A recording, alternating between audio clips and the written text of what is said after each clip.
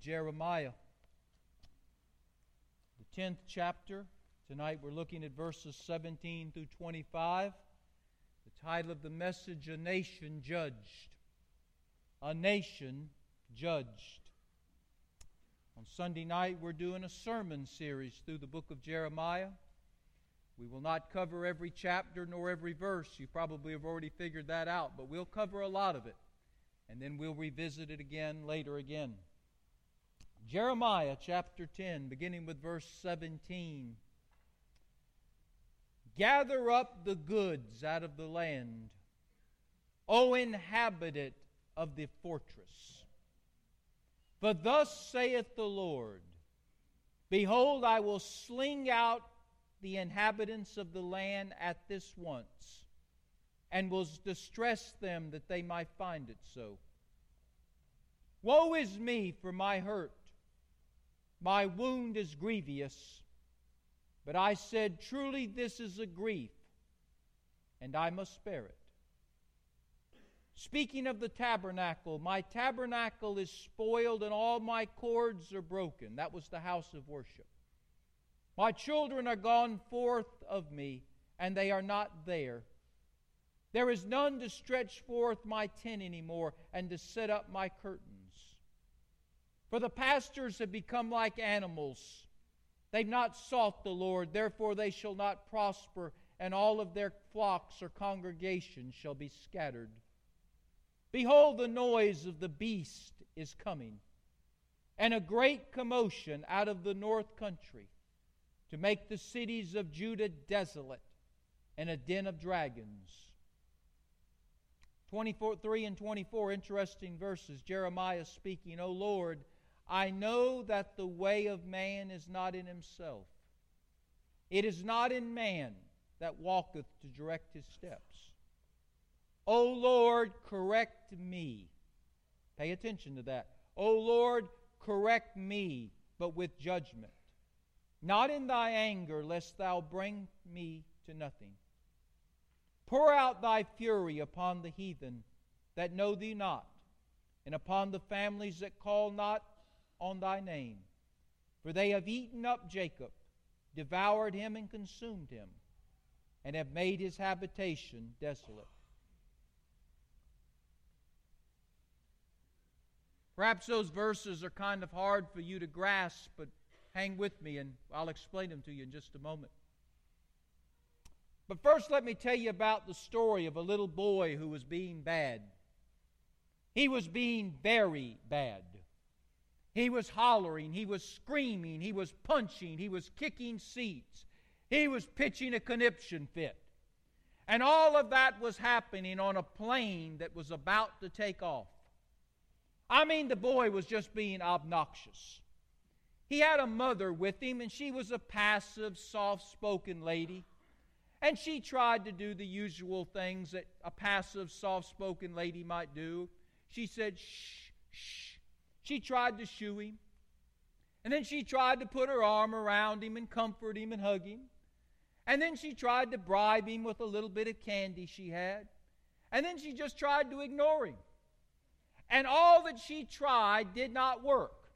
The little boy just got louder and louder and more aggressive and more aggressive. He repulsed the flight attendants. He repulsed the people that were sitting around him. And many people were just getting frustrated and aggravated, and this little boy was just getting worse and worse.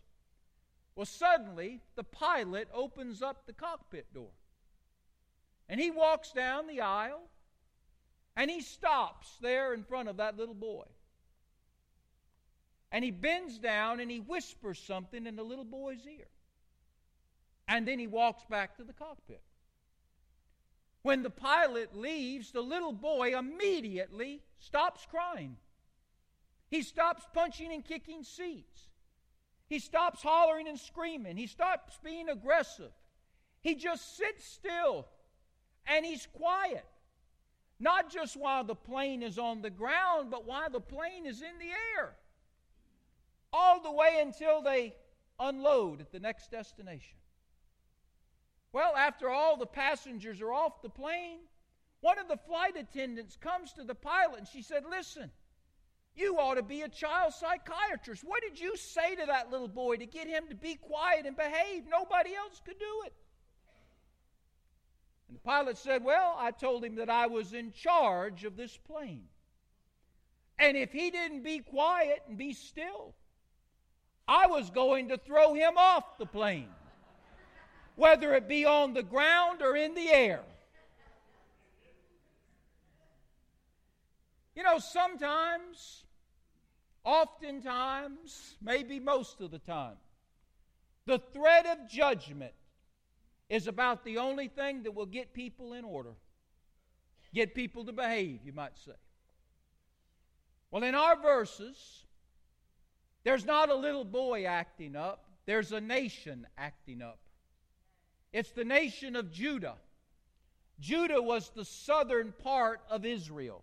Israel was made up of 10 tribes to the north. Judah was made up of 2 tribes to the south. They had a civil war that divided the nation. And Judah was always thought to be the nation that was closer to God than Israel. But Judah right now is not very close to God at all. Judah has entered into a phase of idolatry. The people are worshiping gods of their own imagination, gods that they have invented with their own hands, gods that have no life. They've turned their back on the true and the living God to worship fantasies and imaginations. The nation of Judah is filled with drunkenness. Alcoholism is rampant. The nation of Israel is filled with sexual perversion and sexual immorality of every hideous sort. The nation of Judah is guilty of abusing the young and abusing the old. The nation of Judah is rebelling against the laws of God and the laws of their very land. The nation of Judah is acting up. You would think the political leaders might try to do something, but no, they promoted and they practiced much of this themselves. You would think that the priests would step in and try to steer the nation back to God, but no, they didn't either. They were very tolerant and even condoning of the evil that was going on before their eyes. And in the midst of all of this national rot, in the midst of all of this ecclesiastical rot, God raises up a prophet. As I told you, Jeremiah did not want to be a prophet. He didn't volunteer for the job. Jeremiah was a Clark Kent type. He wasn't Superman. But God called him to be a Superman to a nation, to a church, to a people that were headed for destruction. And Jeremiah answered the call. Now, Jeremiah was a one-hit wonder. He had a one-track message. He only had one song, and the lyrics were very simple. Jeremiah's message to the nation, to the church, and to the people of his day that were misbehaving was this: repent or perish. That was his message. In a nutshell, capsulized, summarized, repent or perish. Verse 18, for thus saith the Lord, behold, I will sling out the inhabitants of the land at this once, and will distress them that they may find it so. God said, I'll put them in my slingshot, and I'll shoot them off across the world if they won't listen to me. He's speaking of his own people, the people of Judah. Verse 22, he says, behold the noise of the beast that is coming, and a great commotion out of the north country that is going to go to the cities of Judah and make them desolate and a den of dragons. God is speaking a message of upcoming, impending judgment if this nation does not repent and perish, the nation of Judah. Now, I wish I could tell you, folks, I wish I could tell you that nation and its political leaders, that that church and its religious leaders, that those people that made up that nation, I wish I could tell you tonight that they listened to Jeremiah. That they confessed their sins, they repented, and a national revival took place that saved the country. I wish I could tell you that happened. But you know why I can't tell you it happened? Because it didn't. It didn't. They would not listen. God's judgment came, and the judgment was fierce. In verse 22, that beast that came out of the north was the Babylonians. The Babylonians were the world power of that day. And up until this time, God has protected His nation and His people from foreign invaders. But now His people have turned their back on Him. And God has left them to their own selves. And the Babylonians came from the north and they marched through Judah. They gave no mercy, they showed no quarter, they took no prisoners. They slaughtered everything in their path. They were like an army of fire ants on the march. They slaughtered, they enslaved, they deported the people. They looted and destroyed the places politically and religiously. And they took away the people's freedom and faith. The Babylonians stormed through Judah, and Judah was no more.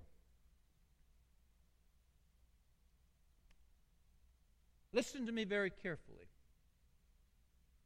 When God brings judgment against a nation that will not listen to Him, that is turned from Him and pursuing idolatry and immorality and intoxication and injustice, God does not normally judge that nation directly Himself. God will raise up other nations to do His bidding. In this case, it was the Babylonians. In other instances of Scripture, it was other great empires. Now remember, the Bible's not just about stories of yesterday, it's about a story today. It's not just about Judah, but maybe it's about America. It's not just about Judah saying we will not listen to God. Maybe it's about America not listening to God. Maybe it's about God's about to bring judgment to us. Maybe that's why we see the North Koreans now becoming antagonistic. Maybe that's why we see the Russian bear that was wounded at one time coming back ferociously. Maybe that's why we see China now being aggressive in the South China Sea. Maybe that's why Islamic terrorism has come to America. Maybe God's trying to get a nation's attention. Maybe, just maybe. And maybe these nations will be the instrument that He uses to get our attention or to bring judgment against us. But you know something? In the midst of all of this, the nation would not listen. The church would not listen. The people would not listen. There was one man who listened to Jeremiah's message. And you know who he was? Jeremiah. He listened to his own message. And notice the words he says in verse 23, 24. This is profound, folks. The nation wouldn't listen to him. The church wouldn't listen to him. People wouldn't listen to him. But he listens to himself. He says, "O Lord, I know that the way of man is not in himself. It is not in man that walketh to direct his steps." Verse 24, "O Lord, correct me, but with judgment. But please do not do it in your anger, lest you bring me to nothing. As Jeremiah is preaching, he's listening to his own messages. Nobody else is responding. But Jeremiah is thinking about what he's saying. He's feeling about what he's saying. Isn't it ironic that the bad guys won't listen?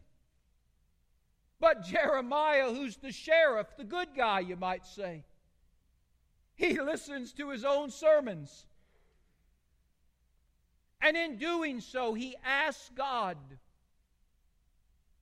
to have mercy on him. You see, ladies and gentlemen, the closer you get to God in doing His service and giving to Him and worshiping Him and witnessing for Him, the closer you get to God, the more that you see there is a problem, and the problem is you.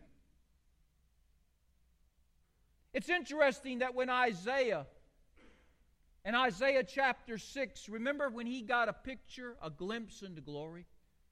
One of the few men that has ever seen God on His throne, that's ever seen the Spirit of God, that's ever seen the seraphim and the angelic host. When Isaiah saw God and got close to God, what did he say about himself? He said, "Woe, I am unclean." He didn't talk about anybody else's uncleanliness. He saw his own uncleanliness. In Luke chapter 11, Jesus tells a parable about two men in the church of His day. One was a Pharisee, and this Pharisee was far from God. And he shows it by talking about how good he was. He stands off in a corner and says, "Lord, you're lucky to have me on your side. I do great praying, Lord. I know all about you. I give a lot, I serve a lot. Lord, let me pat myself on the back, because I know you would if you could. Lord, I'm just a great man. I'm not like those bumps over there." But the man who was closest to God, what did he say? The tax collector. He said, "Lord, I'm a nobody. Have mercy on me. I'm just a sinner." You see, the closer you get to the Lord, the more you will see, I have met the enemy and he is me. I have found the problem and it is me. I've discovered the sin, it is mine. And as Jeremiah is getting closer to God, bringing this message of judgment to the nation, to the church, and to his own people, they will not listen, but he's listening. And he confesses his own sin. The nation may not listen, but I will listen. The church may not listen, but I will listen. The others may not listen, but I will listen. God, have mercy on me, is what he says. For I too have sinned. Whose sin are you responsible for? Take your finger and point at the person. You. We are responsible for our sin. Not necessarily the nations, though we're Americans. Not necessarily the church, though we're members of Miles Road Baptist Church and the Universal Church. Not necessarily our home that's made up of other people beside ourselves, though we might be a part of a family. Ultimately, we will answer for our sins and our sins alone. The problem is, sometimes we don't believe that we sin.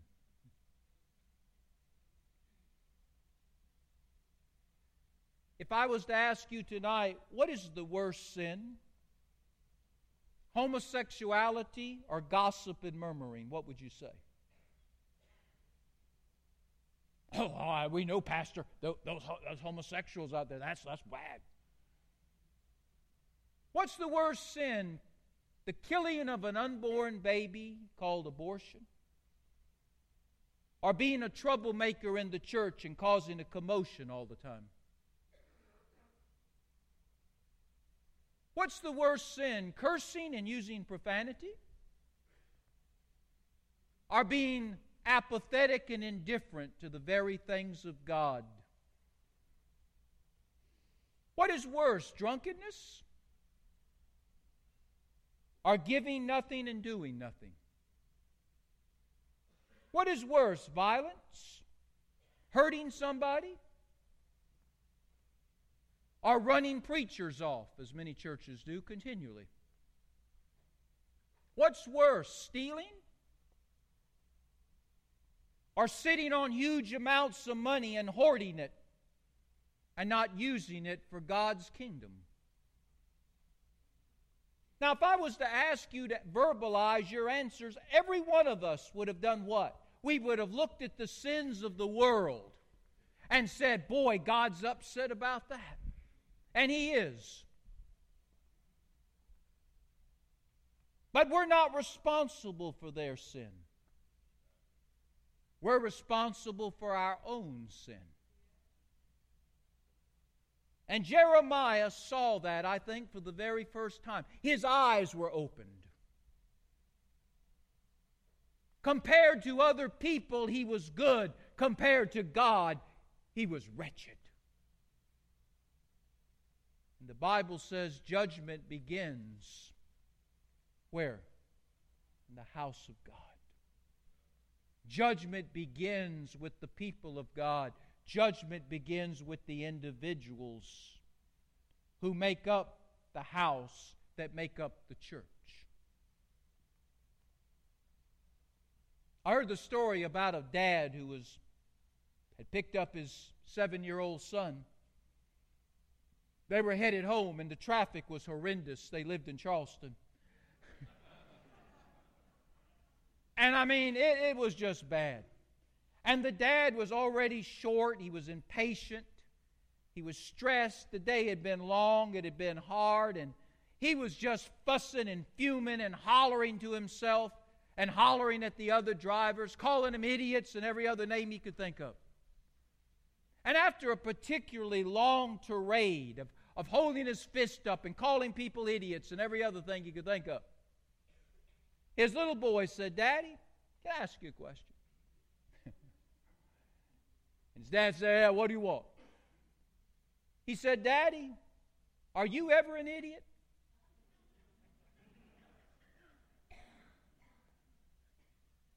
Are you ever an idiot, Daddy? Everybody else is. Are you ever the idiot? And you know, folks, that's what we have to ask ourselves. As we see our nation declining rapidly, as we see the church, the true church of Jesus Christ, the bride of Christ, preparing to go up, and the whore of Satan, the false church that will be left behind, preparing to go down. As we see our homes, as we see so many lives in decline, the question we ask ourselves is this: are we right with God ourselves? Are they the idiots? Or maybe we're the idiots? Are they the sinners, or maybe we're the sinner? Is the problem out there, or maybe, just maybe, folks, it's right here? Maybe the problem I'm looking at tonight, and maybe the problem you're looking at tonight. I don't know if this nation will ever get right with God. I pray so as you do, but I don't know that it will. I don't know that we're going to ever see another revival or great awakening in the church. I pray so, but I don't know so. I don't know if we're ever going to see our society and culture come back to a Judeo-Christian foundation. I pray so, but I don't know so. But I know this: I can. I can come back to God.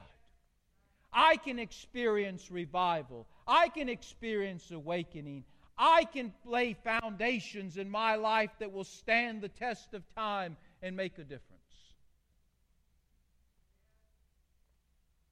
But the question is, will we do what Jeremiah did and acknowledge that the solution is us and the problem is us?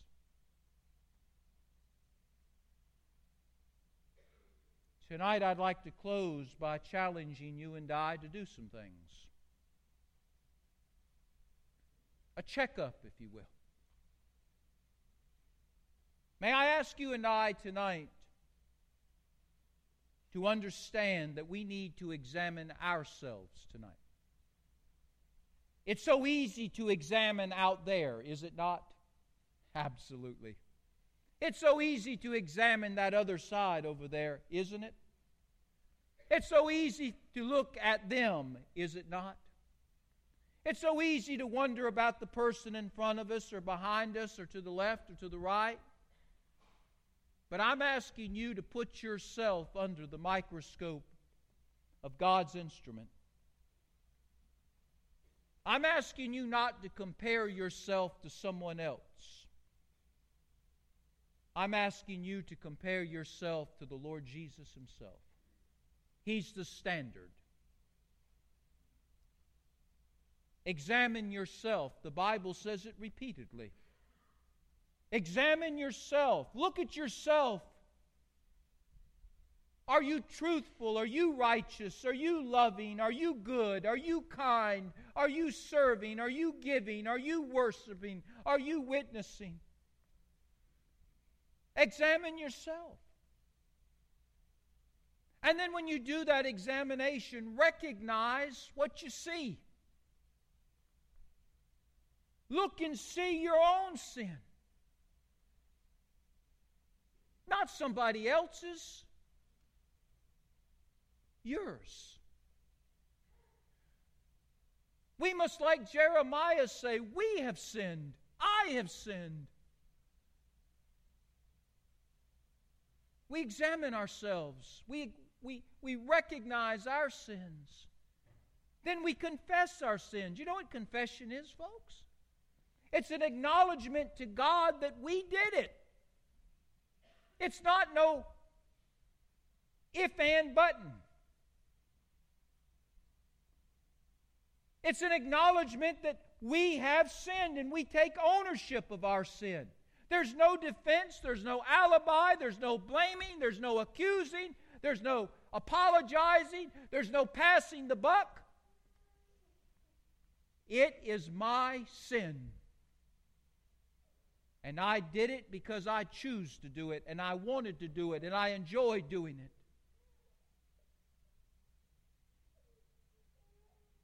We recognize our sins. We confess our sins.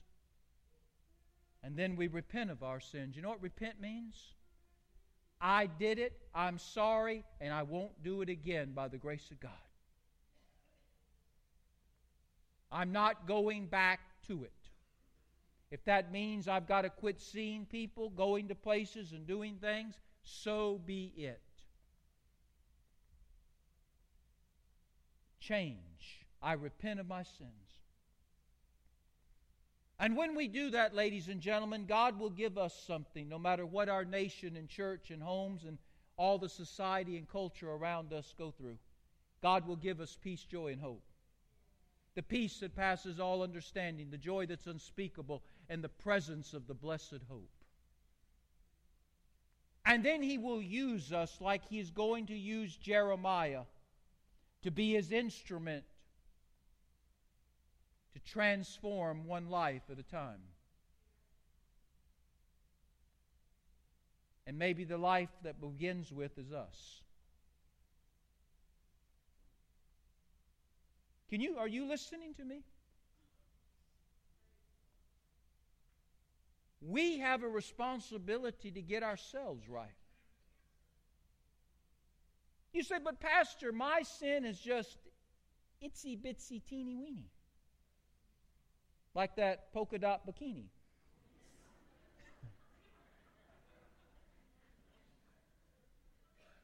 And your sin might be itsy bitsy teeny weeny. But it still hung Jesus on the cross. It still cost Him His life.